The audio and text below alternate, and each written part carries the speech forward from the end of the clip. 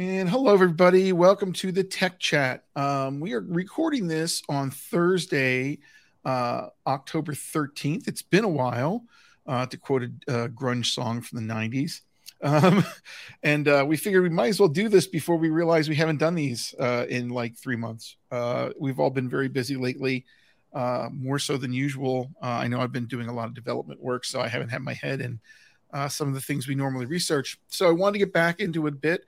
We're going to start doing these a little more frequently again. And thank you very much for joining us. So let me share my screen here. Is it now called Present? They changed it. Yes, share screen. And today's a Tech Chat Thursday. Yeah, exactly. We're changing it up.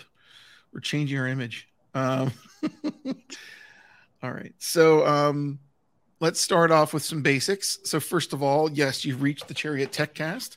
All our operators are busy, but you can hit us up on, let's see, Apple Podcasts, a whole bunch of other ones. We're on Spotify, we're on Amazon Podcasts, et cetera, et cetera, et cetera.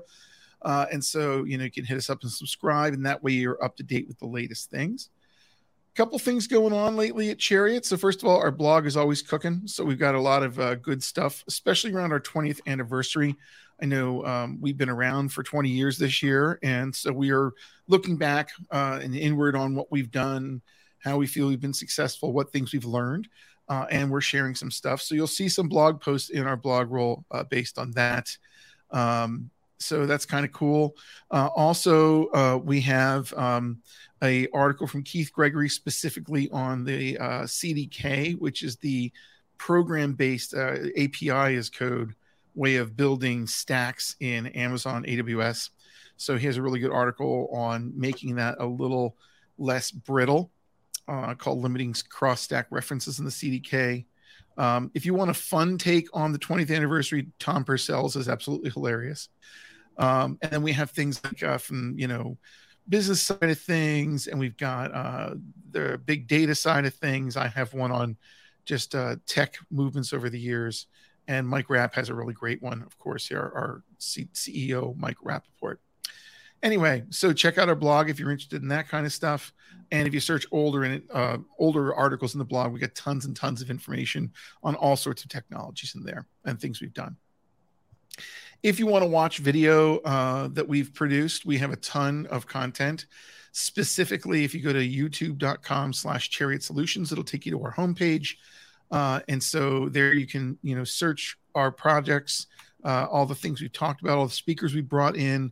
There are playlists for everything from Philly ETE 2022, which was just released, I think, in August. So all of our conference videos from this summer are there. Same with 2021, all the way back to, I think, 2015 or 2014 even, and a bunch of other things as well. We have a really good spotlight on women speakers that we've had on our shows and have spoken at Chariot's events. And so there's just a lot of good stuff here. Wow, we're almost up to 7,500 subscribers. Yeah, ain't bad. And please subscribe if you like and subscribe. I feel like every YouTube video creator now, right?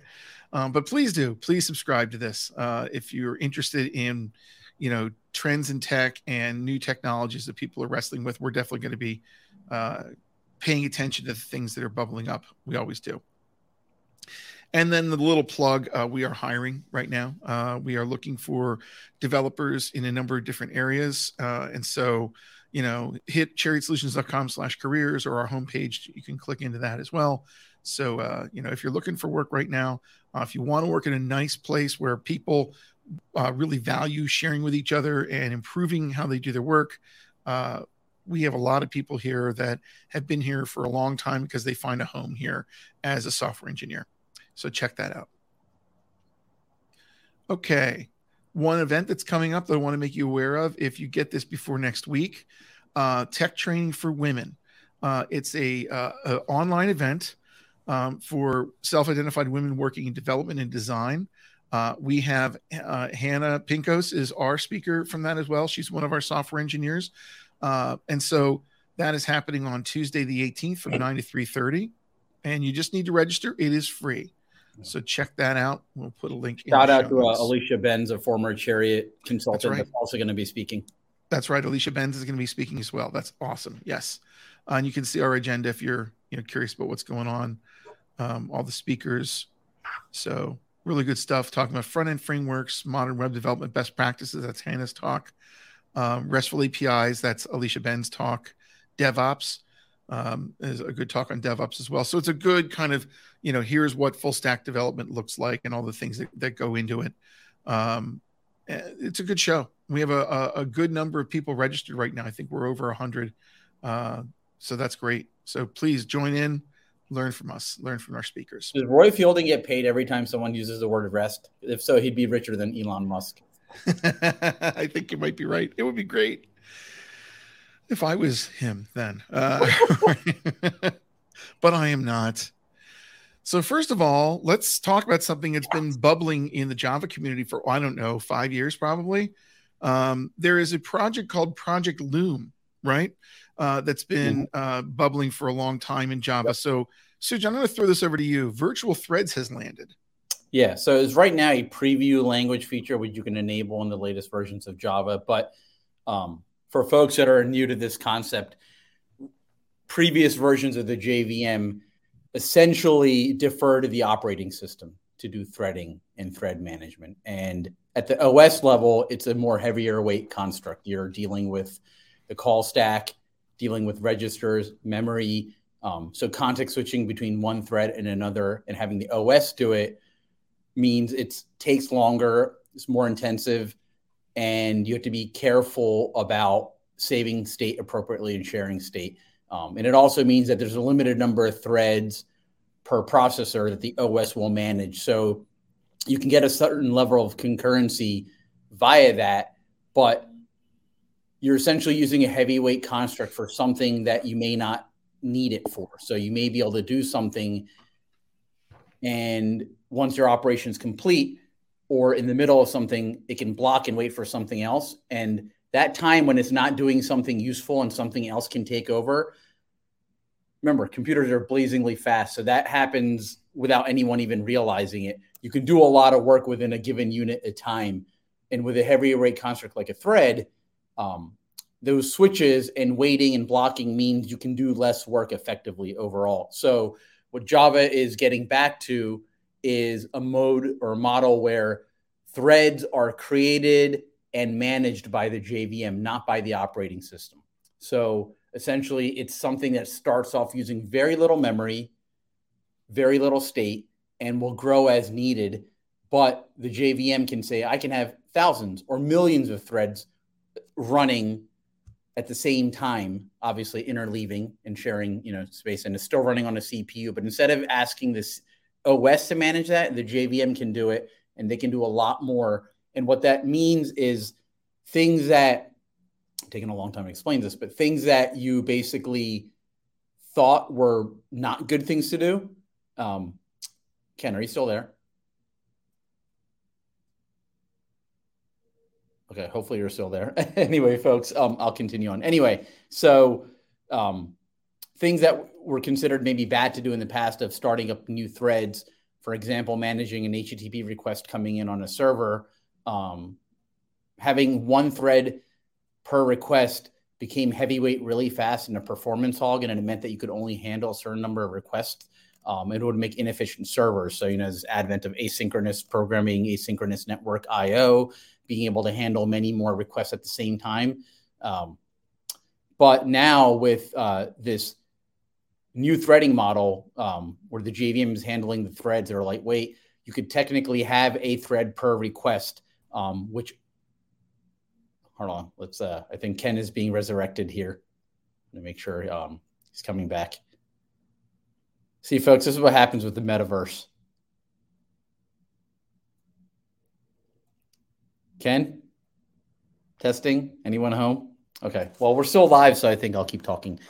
Anyway, so with Loom and this new preview language feature, the idea is you're going to be using the same Java thread APIs. You're going to create threads the same way for the most part. You're going to manage state the same way. But there's a new way of creating it's a new method for creating a new virtual thread pool. They're called virtual threads in Java. And what it means is when you're using that thread pool, the threads that are created are going to be virtually managed by the JVM. And therefore you can have many more threads.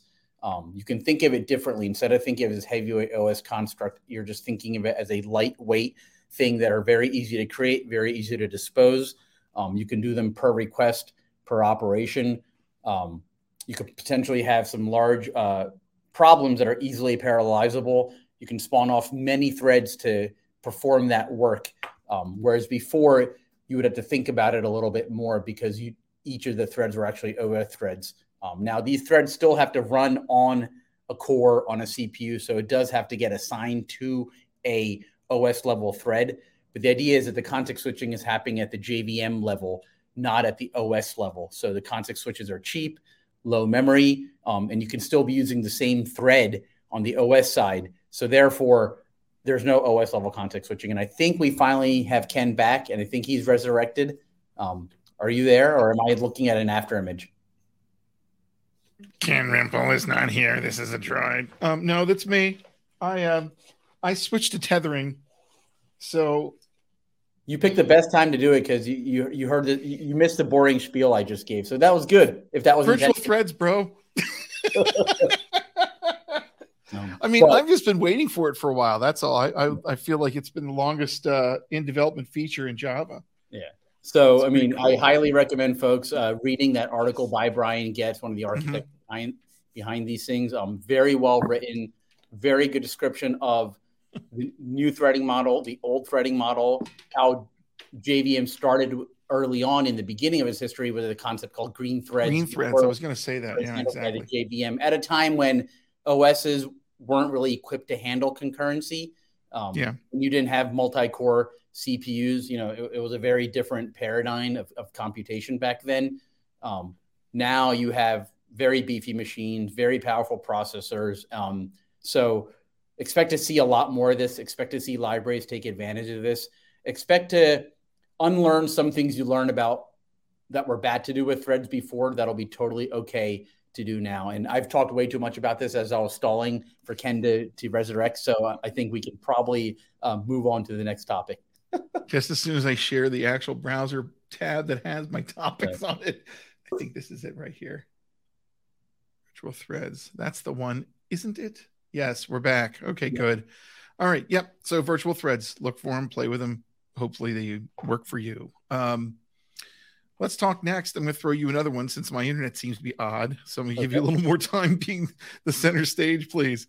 What's this one all about? Like, did Toyota somehow put keys in GitHub? Let me pull up the link 1 second here. There's actually several very good lessons to learn from this. It was, I think, very timely because I know you and I and others have been talking about, secrets management and moving things away from stuff in source control and plain text files and, taking the time to identify all of those things and where they are and how they could leak and instead putting it into something that's managed centrally that is encrypted and where keys are rotated. And there's a cost to doing that, but much better than losing your keys or having data exposed. So apparently Toyota's connectivity app, there were public repos on GitHub, and there was a hard-coded secret to a data server for the last 5 years, kind of unbeknownst to the team. And that server that you'd get access to with that secret included PII and customer data. So it's pretty scary. And the source code repository that is being talked about here was inadvertently changed to a public repo in December 2017. So before it was private. So the surface, the blast radius was smaller, I shouldn't say that. The ability to get to that was a smaller number of people, but obviously once it became public, it went to the whole crap, to anyone. And then on top of that, this is to me very important, especially because we're in consulting, is Toyota blamed a development subcontractor for the error of pushing the hard-coded secret into the source code. So that obviously stood out to me big time because of, Cherry Solutions, a consulting firm. So I think, it behooves us to even be more careful. And if we see code bases like this, to basically say, we don't want to continue this practice like this. We recommend you do X, Y, and Z to move forward and, should not have anything hard coded, whether it's for unit tests whether it's for dummy POCs, whether it's for anything. I don't think of any scenario where any of that data should be available in source control or in configuration files that are put into a repo remotely in the cloud. So obviously they learned the hard way here. And the couple interesting things, Ken, that I don't know if you're familiar with some of these tools. I wasn't, at least for one of them, but SemGrep is one I do know teams are using. Basically, iterate through all repositories to find secrets and other vulnerabilities. So cool. Basically, this goes through like what you would do with that tool and with how to configure that, and then configuring security around personal access tokens and SAML on GitHub. So the moral of the story there is make sure your repos are properly locked, security settings, collaborating settings, et cetera, read-write settings, all that is two-factor off. Two-factor off. Oh, yes, thank you. Two-factor off. All that's properly configured.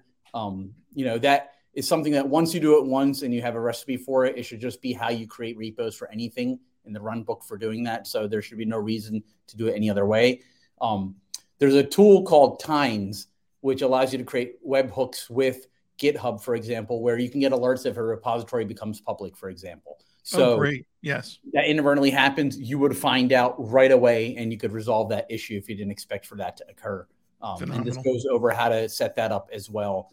And then finally, having a code owners file in GitHub to identify the developers that are the owners of the repo, that are the reviewers, and to have that obviously enforced as well. So highly recommend anyone that's doing development, any development managers, to go through this article, see kind of what tools are out there, and then make sure that their existing repos that they're responsible for kind of follow these things and nothing's out there. And I know Ken recently had done some work where he was reviewing code for one of our clients where I think some of these issues were there. So that's why I said timely. I think you will find this interesting, Ken. Yeah.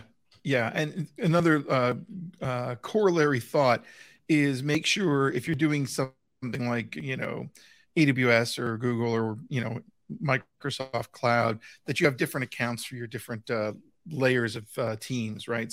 So, even if someone had a developer account thing by accident, God forbid, committed, hopefully that would only affect have a blast radius of the development environment and the development platform. So like always make sure you're separating those environments. I know it's startups, sometimes it's really easy to like start building and running, but the minute you let things in the hands of people where you're not 100% sure whether they're going to share it with somebody else, you've got huge risks. So separate those environments, lock down those keys. Keith Gregory would tell you the same thing. It's easy to do. So it's not like a knock to the developers that. No, not at all. It's very easy to get a secret or something in source code and not realize it, because as your team grows, as the code base grows, it's easy for this to happen, which is why I like the idea of using an automated tool like SemGrep or something to be checking for these maybe on each check-in or each build to make sure the stuff doesn't creep in, because you could put everything in Secrets Manager, but a new member could join the team and it could certainly creep in. Absolutely. And I love this tool. I think it's great to know that exists and you can put that in your builds. It's all these things like .env files, right? In your NPM repositories. Those are environment variable files where you set things. It's very easy to create a like .env-sample and let people use that as a template. But if you accidentally put a key in there, you've just checked it in. Yeah. So it's great to know that this kind of tool could run as part of your build, perhaps, or on a regular basis and catch this kind of stuff. Yeah. So for the love of Alan Turing, I won't say God, because Alan Turing's like a comp sci god. Don't log any secrets. Do not log secrets to files. Oh God, yes. Please don't do that. It's easy to leak things without realizing it. Sometimes these log files get stored. They get aggregated. They get parsed into search engines like Elasticsearch, or sometimes folks even check in a certain number of log files. So again, that's another way that this stuff can get in. So don't do anything sensitive in your log file. Really great point. Absolutely. All right. That's a really good post to bring up. Thank you for that one. Awesome. Mm-hmm. And we'll have that in the show notes as well. Now I know these are all yours up front. I front loaded you today. Functional Programming in Scala 2nd edition is out, and Michael Pilquist. Yeah. So that's mainly why we know him. I brought this up. Yeah. So Michael Pilquist, someone we've worked with for many years in the past. He works for Comcast. He's a distinguished engineer there now. So congratulations on that promotion, Michael. Oh, wonderful. He's one of the co-authors on functional programming in Scala, which is a excellent book on a primer for functional programming, on category theory, and how to kind of do these things in Scala in a pure functional way. He's in the list of co-authors, and this has been obviously a huge area of passion for him and commitment and dedication to this and other libraries that he significantly contributes to in the pure, functional world in Scala. So if you're interested in functional programming, interested in Scala, I highly recommend checking this book out. It's like a tome, covers a lot of information, but it is a great primer. Excellent. And now this one made me scratch my head a little bit. We do need to talk about this one. So just a quick disclaimer. We have had Jonas on and actually had him come and speak at Chariot a number of years ago when Scala was first popping and Akka was becoming something. I remember, those interviews and those discussions. So he was the creator of Akka. And if I'm reading right, they're changing the license for the next 4 years up to, is that correct? I believe so. I don't know about the duration, but I know it's like this is turning into this business open source license. Yes. So essentially what I gather is it stipulates that for businesses that earn more than $25 million in revenue, that they need to pay for Akka. So they have to abide by whatever rules are in this license. And so I think for smaller shops or for R&D purposes or startups, you can still use Akka as you're using today.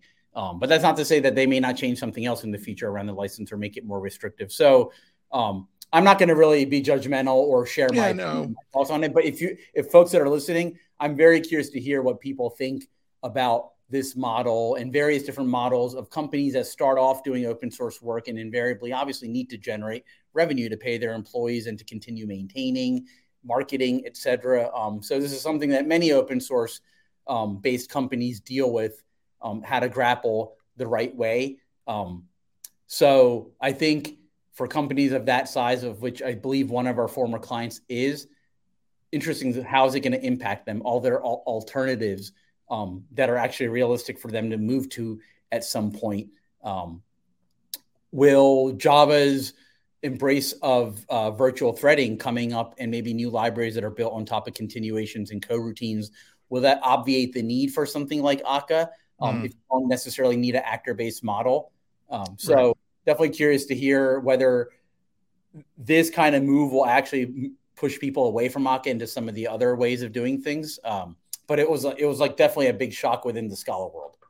It seems like this is temporary because it says the BSL license that has been created, that two other people have created, David Axmark and Michael Wideness. It's being used by MariaDB, Cockroach Labs, Centrium, and Materialized, and some other places it says in here. But it says after 3 years, the BSL license indefinitely reverts to Apache 2.0 license. Oh, so it feels like I'm not passing judgment either, because it's hard to make a business out of an open source platform. So I totally get like that they need to fund themselves, and especially if they're providing production support for customers as well. So this may be a way of funding the next 3 years of development to kind of get it over some humps, perhaps, or keep it going. But I wonder what happens after that 3 years. I'd be very curious. Yeah, that is interesting. I did not know. Yeah, I was looking at that. Like, wait a second, that's part of the BSL. So, and it seems like there's a number of companies that are doing this, like MariaDB. That's interesting. I didn't realize they did that, which is like a fork of, what is it? Yeah, right. So interesting, see where this is going. If this is a new trend or this is a kind of unique situation for them in terms of how much we're going to see this in the real world for our types of clients. But yeah, it's at least going to affect one of the clients that we've worked with. So certainly. And there's a fact around this. And so they talk about, like, if you're a subscriber, current subscribers are fully covered by their existing subscriptions, the vast majority of them. And so I guess if they're moving to production in Akka and they weren't having production in Akka before, they will have to talk to them And of course, if you're using it for open source, it looks like there's a grant to do that without paying. So that could be good. Anyway, so check out the fact if you're using Akka and your company is greater than 25 million in revenue, you need to pay attention to this for sure.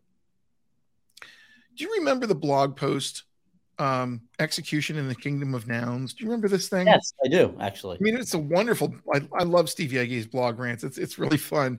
Man is very smart. And this was a whole basically challenge to think about things functionally as opposed to thinking about things in object orientation, right. Functional programming, basically. It's a good manifesto for that, so to speak. Well, Steve Yeage had worked at Google for a while. When I was looking at this article, the windup in this article is saying, check out what we're doing and get involved in our community. So it's really kind of like a story that ends up with an ask, right? So I was like going through this morning and kind of plotting everything. And around 2005, he was working at Google. And he had a whole bunch of influx of Microsoft developers because as he said, the party moved to Google for compiler developers, right? It started way back when at Borland and other places like that. People were working in those Silicon Valley companies. Then they went to Microsoft for a little while. And then the party went over, as he said, to Google. And so he had been at Google working on things. And Google has a lot of code, obviously. And so what he said was that the new Microsoft developers were complaining that they couldn't find their way around Google's code base. And about 2008, he had enough.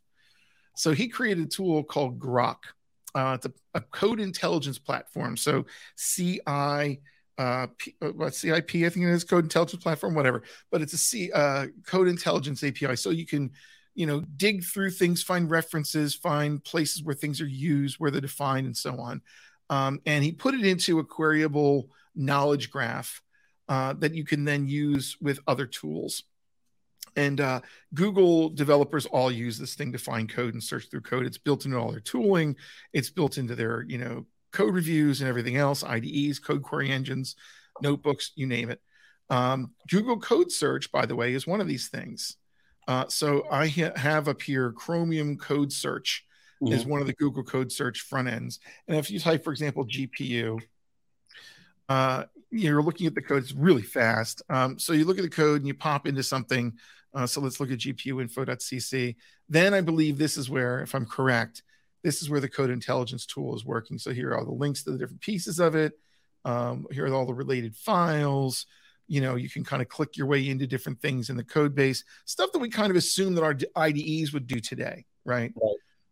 But in like a globally indexed searching platform for this, which is really kind of wild. I wonder what Steve Yeage would think of the GPT-3 based language models that are being trained on source code to be able to explain the source code. Like combine that with this. It's dangerous, really powerful stuff, right? Potentially. Or you get a unicorn with a carrot for a nose. You never know what you're going to get with some of the AI things. But yeah, exactly. Pretty wild stuff. I mean, everything is clickable and jumpable everywhere. But anyway, so that's what he built with this tool called Grok. And then, he worked for a number of years there. He is now retired from Google and kind of hanging out and looking for the next thing to do. And he said that Grok would be great outside of Google, but the problem is nobody took it on to write a standardized Grok. Instead, what they did was code intelligence with like fuzzy searching. So we all know from using IDEs, if you open up like Visual Studio Code or IntelliJ and you start doing some searching, it's going to find things that are close enough to what you're thinking of. Or if like the code base doesn't use types like JavaScript, if you do dot for code completion, it kind of guesses. So you get the good stuff up front and you get this garbage at the bottom that sounds like it might make sense. So, he really felt that it would be good for the industry. They would not have mediocre tools because as he said, mediocre tools have been normalized in our industries. Most of the tools out there outside big IDEs are using heuristic based, AKA wrong intelligence rather than precise intelligence. So it basically means we're all slowed down by like having to filter out the junk. So then he's been talking to SourceGraph. He was doing a bunch of other discussions with other startups and other companies. And SourceGraph was one he was aware of. And they're kind of doing this kind of like code intelligence indexing stuff. And so they've got this platform using a tool called LSIF, which is an indexing technique, but it's lossy. In other words, you lose some information as you index things. So you can't really make as many leaps as you could with Grok, the tool that he wrote. So he had a phone call with them and was talking about what they're doing. And they said, hey, can you fix a bug in our code? So he started using their tools, and he ran across a little commit that they were doing and found out that they actually were replacing LSIF with an API they're creating, which is called SCIP, Source Code Intelligence Protocol. So he looks at this and says, wait a second, you guys are basically doing Grok, but for modern code bases, and you're kind of making something that could be really useful for the rest of the world to use. So based on that, he is now going to work at SourceGraph as their head of development, head of engineering. And he wants to bring this to life for third parties and extended, community. So that's one of the things he has. His ask is basically down in here. Well, guess what? It's been 15 years, folks. We're starting the party up again. There's some hype. I'm going to be banging the drums and generating a lot of hype around, he even says it, around SourceGraph's code intelligence platform. It's going to power amazing improvements in SourceGraph product itself, but you won't need SourceGraph search portal. Whoops. Thank you, dictionary. To use SCIP, you'll be able to mine those diamonds however you like. This is his words. So what he's doing is he's trying to make it a standard for source code indexing so that other people can use these tools. And they can use their own tools to kind of be powered by this indexing mechanism. So it'll be interesting to see where this heads. I don't know anything about SourceGraph, to be honest. It must be some code analysis tool. Have you ever used it, Sujan? I have not used it. Yeah. Be interesting to check out what it is. I put stock in what he's saying. He's certainly got the smarts and the implementation ability to get really good stuff done. So it'd be interesting to see if that SCIP starts bubbling up as a term. We start hearing IDE starting to use it, searching engines starting to use it, and that would be very, very cool. So that's Steve Yegi's work at SourceGraph. And if you're curious, we'll post a link to his original article in 2006, which is really fun to read. Execution of the Kingdom of Nouns. Yeah, I mean, we're going to get to a point where there's going to be a ton of code running in the world written by developers that are either retired or no longer with us. So I think any of these static analysis, automation tools, analysis tools are going to be critical in being able to manage all that code.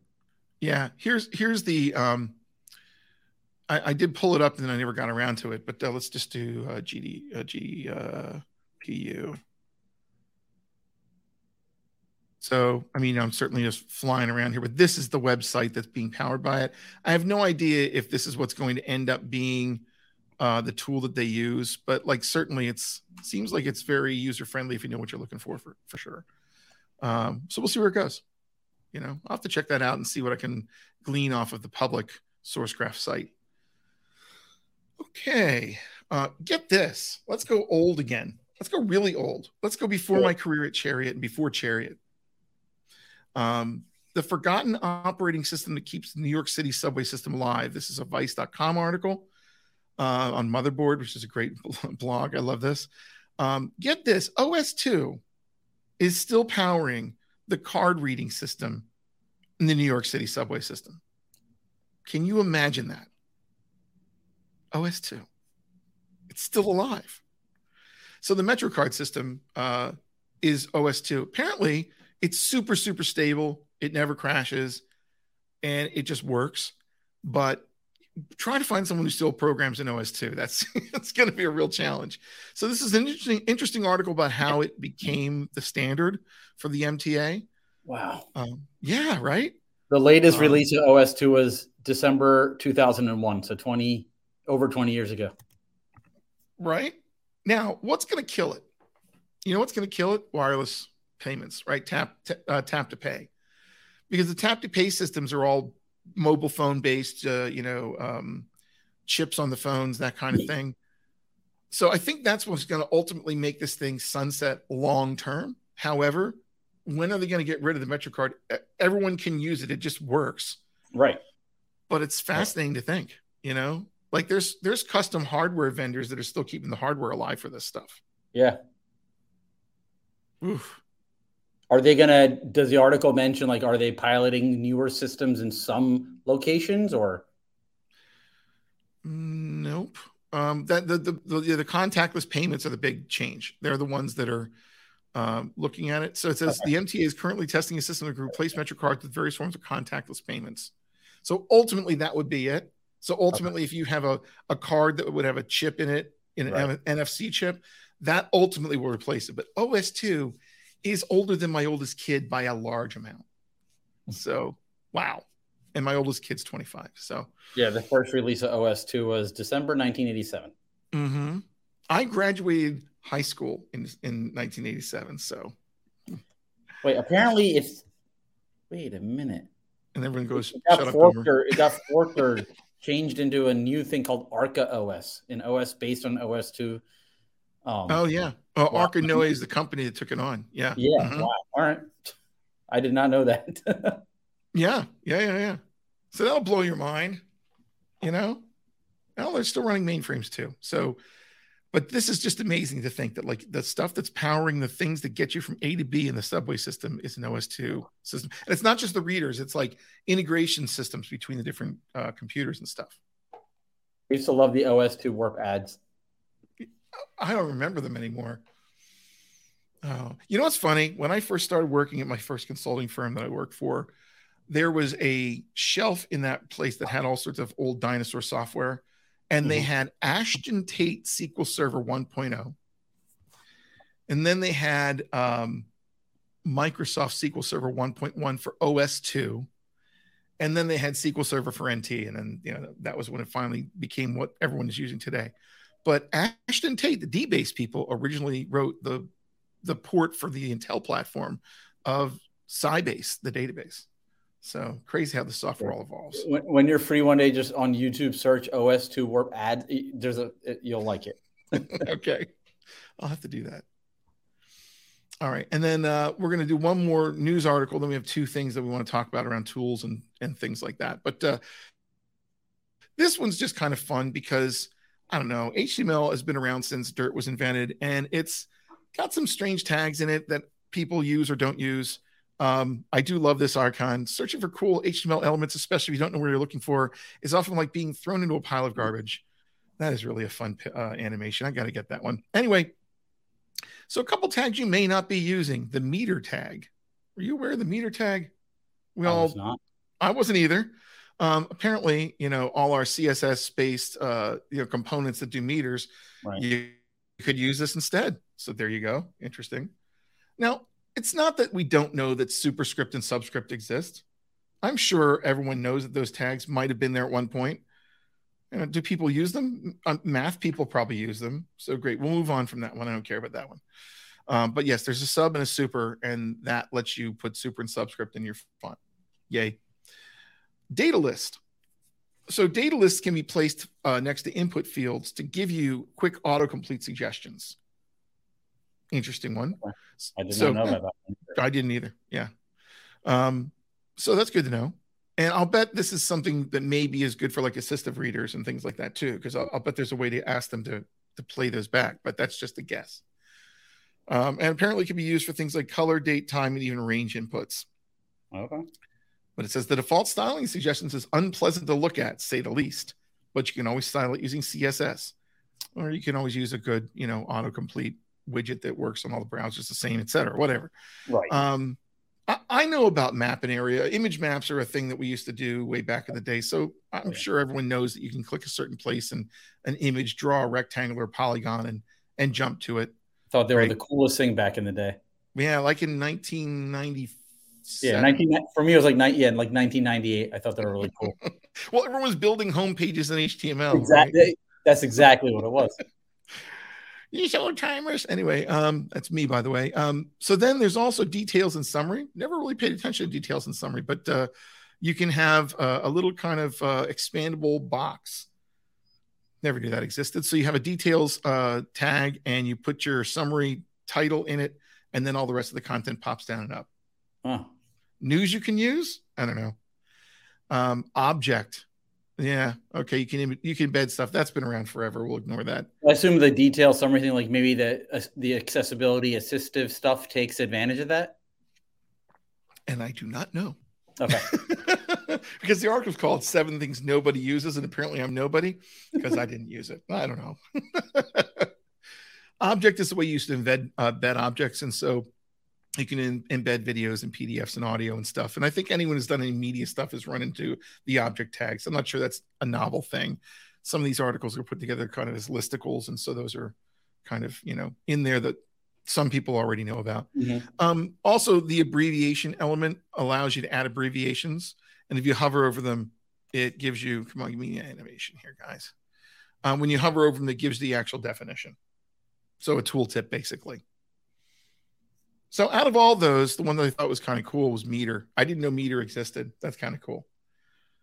So something to talk about. Okay. All right. But now something interesting you brought up is JetBrains finally released a public beta of Fleet.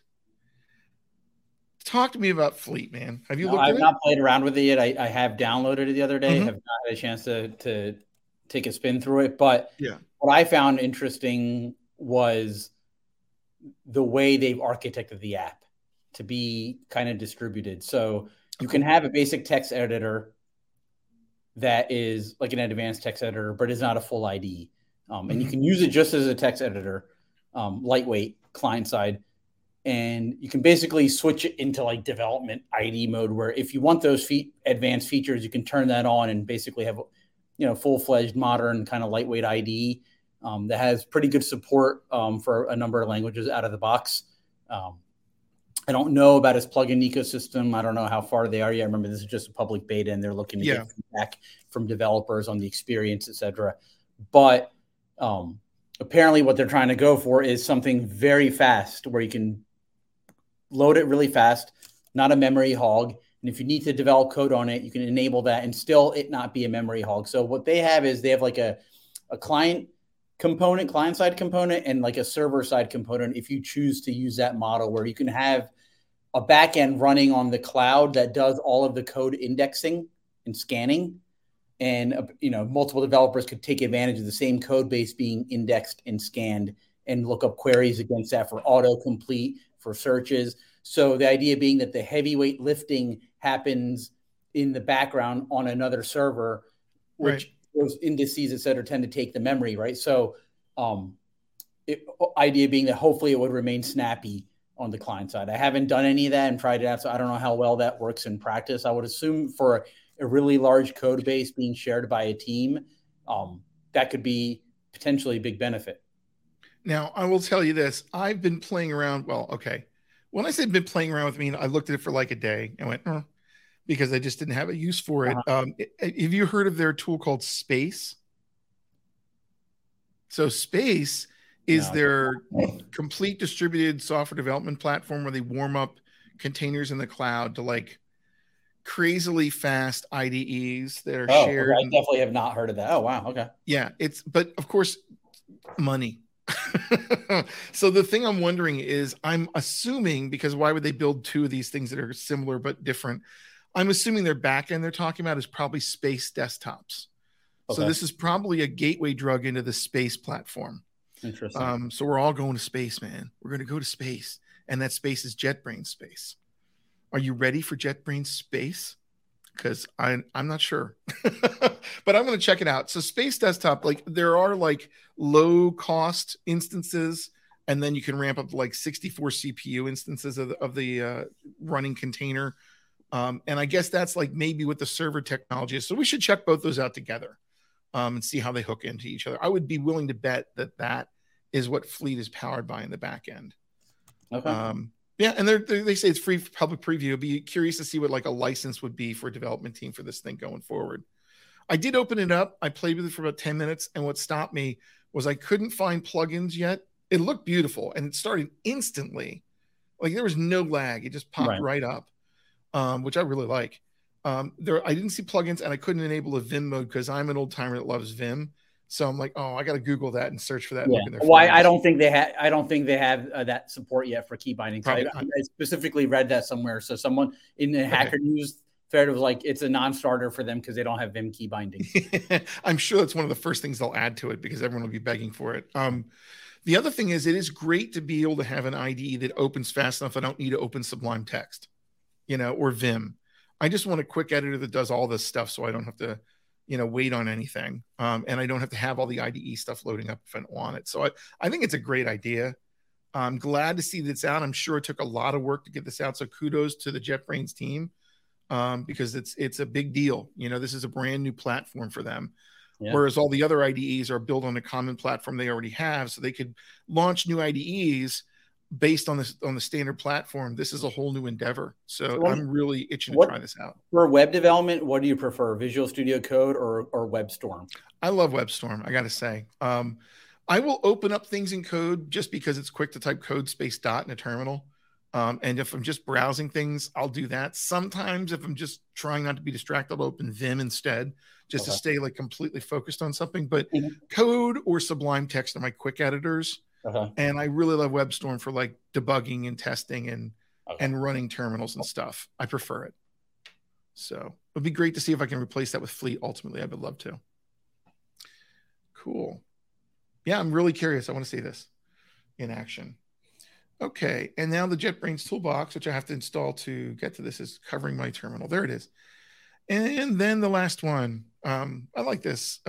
This is just more like a practical comment. David Amos is a developer who blogs about various things. And the statement here is, do you want cleaner code? Use the rule of 6. And this boils down to basically not doing more than one thing on a line of code, logically speaking. If you've got too much stuff going on a line of code, it's hard to understand it quickly.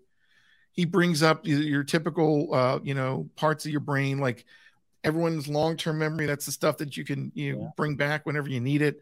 You know something, you've understood it, it's in your brain. Short-term memory is something that you have in your mind for about 30 seconds, and working memory is like, processing information. The bottom line is that you can only really hold about 4 to 6 things in those pieces of memory. So it's hard to look at a line of, let's say, Perl code that's this long and understand what the heck it's doing, because it's probably doing 35 things, or like a crazy regular expression. So his point is, break it apart. And the rule of 6 is, if any line of code contains more than 6 pieces of information, it should be simplified like this. Yeah. Absolutely. Help me, It's interesting to see these kind of, I don't know this wait, who wrote the article again? David Amos is his name. Okay. It's interesting to see, I guess, I don't know David Amos, but thanks for the article. These topics being revisited again, because I feel like these are things newer developers are rediscovering, because Martin Fowler covered very similar things a long time ago, in general, right, around this kind of stuff, and method refactoring and complexity and method length, etc., and factoring things out for with that kind of extreme programming TDD style. So I think I don't know, David, I don't know what generation he's from, but I think it's good to see that people are rediscovering it and putting it back out there for and sharing that knowledge.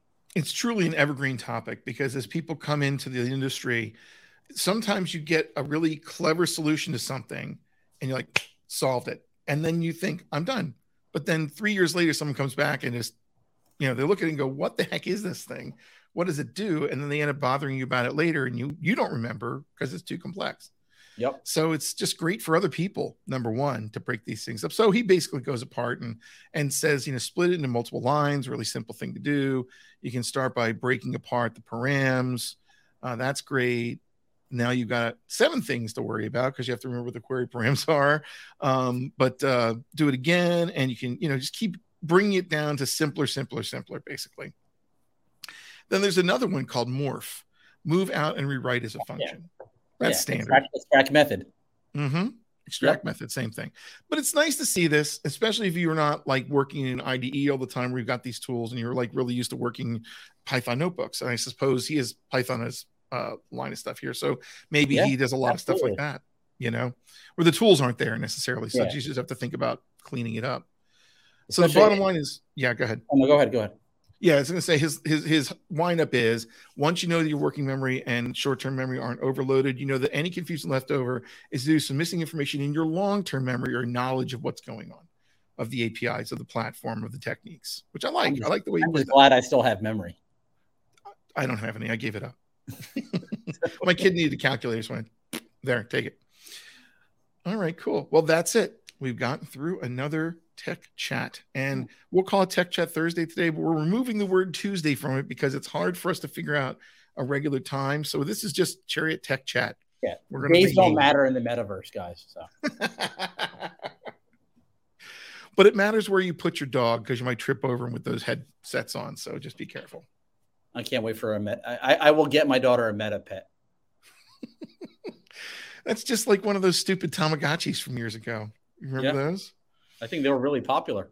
They were really popular. I think it was right before I had kids. They got really popular, and I got lucky to miss them. Oh, can you keep my virtual pet alive? I'm like, yeah, I couldn't do that. All right, well, that's it. So, hey, check us out at the Chariot TechCast. You can look us up at the website. If you go to go to chariotsolutions.com, go over here to resources, and you see podcast, and that's where we are.